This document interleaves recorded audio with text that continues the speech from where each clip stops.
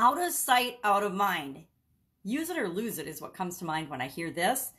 Have you ever had a long distance relationship? Have you ever had a time in your life when you just shoved something aside and pushed it aside and ignored it, hoping it would go away? Well, sometimes it goes away, but more often than not, it rears its ugly head and explodes in your face, right?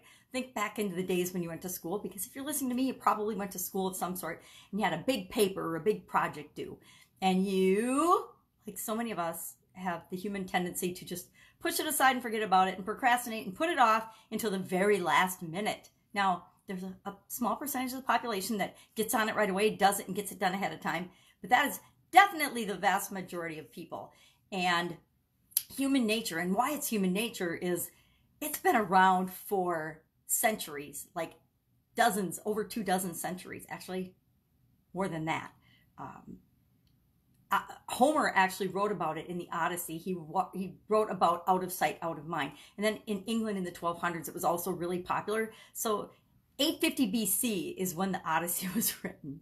And I can't even wrap my head around how long ago that is. 2,800 plus years ago, this was a thing. And if it was a thing that Homer wrote about, it probably was around a lot longer than then, right? So it's human nature. It's kind of built into our DNA to only pay attention to what we can see, only pay attention to what's in front of us.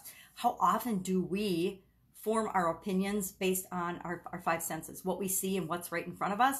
Even if it's not true, even if it's totally false and fake, we might form opinions and form our judgments around something because it's recent, because it's something that we've seen and paid attention to recently.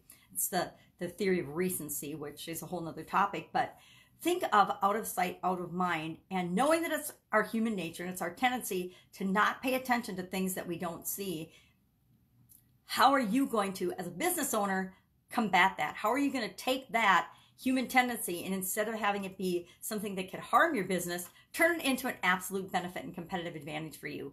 Well, you're going to be loud. You're going to speak up. You're going to get your voice and your face or your brands out there in front of people, and you're going to be consistent about keeping it in front of people. You might not be like me and do it every single day, but you're going to be consistent so people know when and where to find you when they need you. We have problems in our lives, right? And when we have a problem, it's in our face and we need to do something immediately to solve it.